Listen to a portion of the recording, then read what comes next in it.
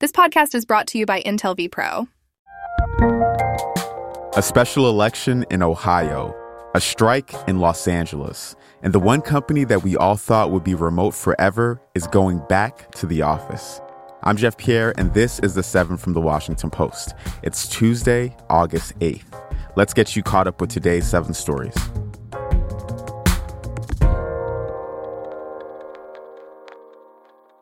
Number 1. There's a special election in Ohio today with one item on the ballot.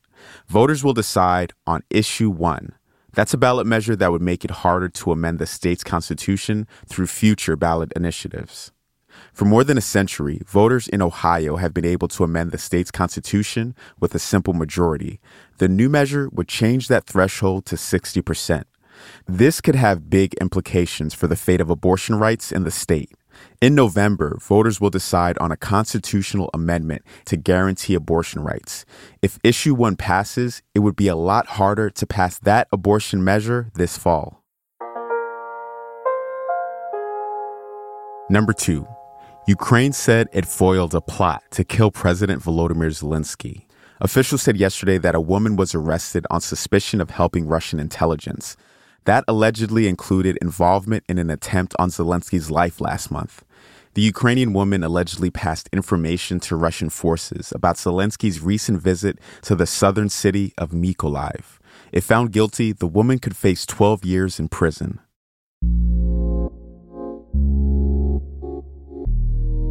Number 3. More than 11,000 Los Angeles city employees will go on strike today. Hotel workers, Hollywood writers, and actors have already walked off their jobs this summer in LA. Now, sanitation and airport workers will join them in a bid to shut down the city. Municipal operations may come to a halt for 24 hours. Union leaders representing the strike say their workers have reached a breaking point, dealing with issues like unfilled vacancies. They'll meet with city administrators next week to continue contract negotiations.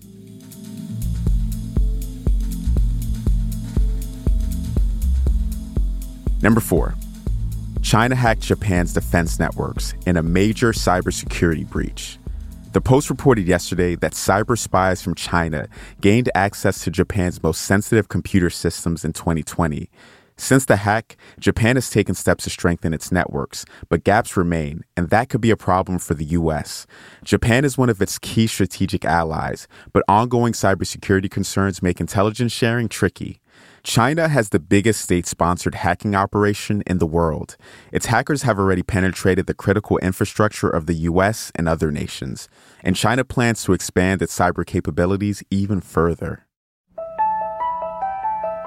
Number 5. The Oscar-winning director William Friedkin has died.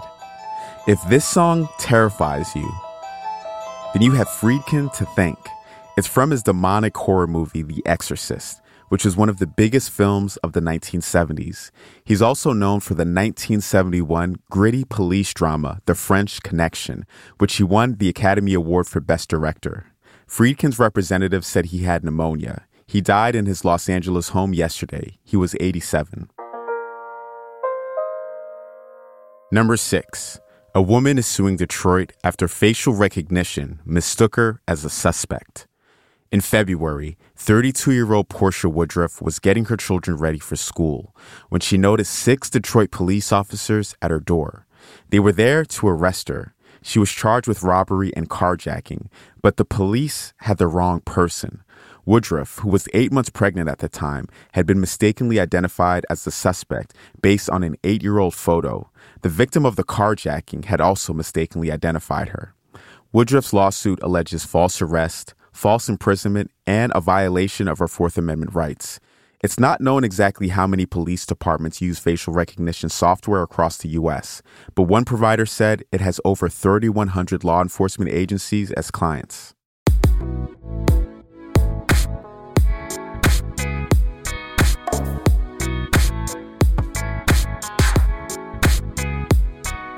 And number 7, Zoom is making its employees return to the office. That's right, Zoom, the company that made working from home possible during the pandemic. The San Jose-based company will require its employees back in the office at least twice a week. Zoom said that a structured hybrid approach would be most effective for the company. The mandate applies to workers living within 50 miles of an office. Okay, let me get this straight. So Zoom isn't willing to do its business entirely over Zoom? You're all caught up with the news for today. Don't forget, a great way to stay on top of the news is through a subscription to The Washington Post. That unlocks access to everything you need to know, from the latest in politics to what's going on at the Women's World Cup. Just go to WashingtonPost.com/subscribe to see what plan works best for you. I'm Jeff Pierre, and I will meet you back here tomorrow.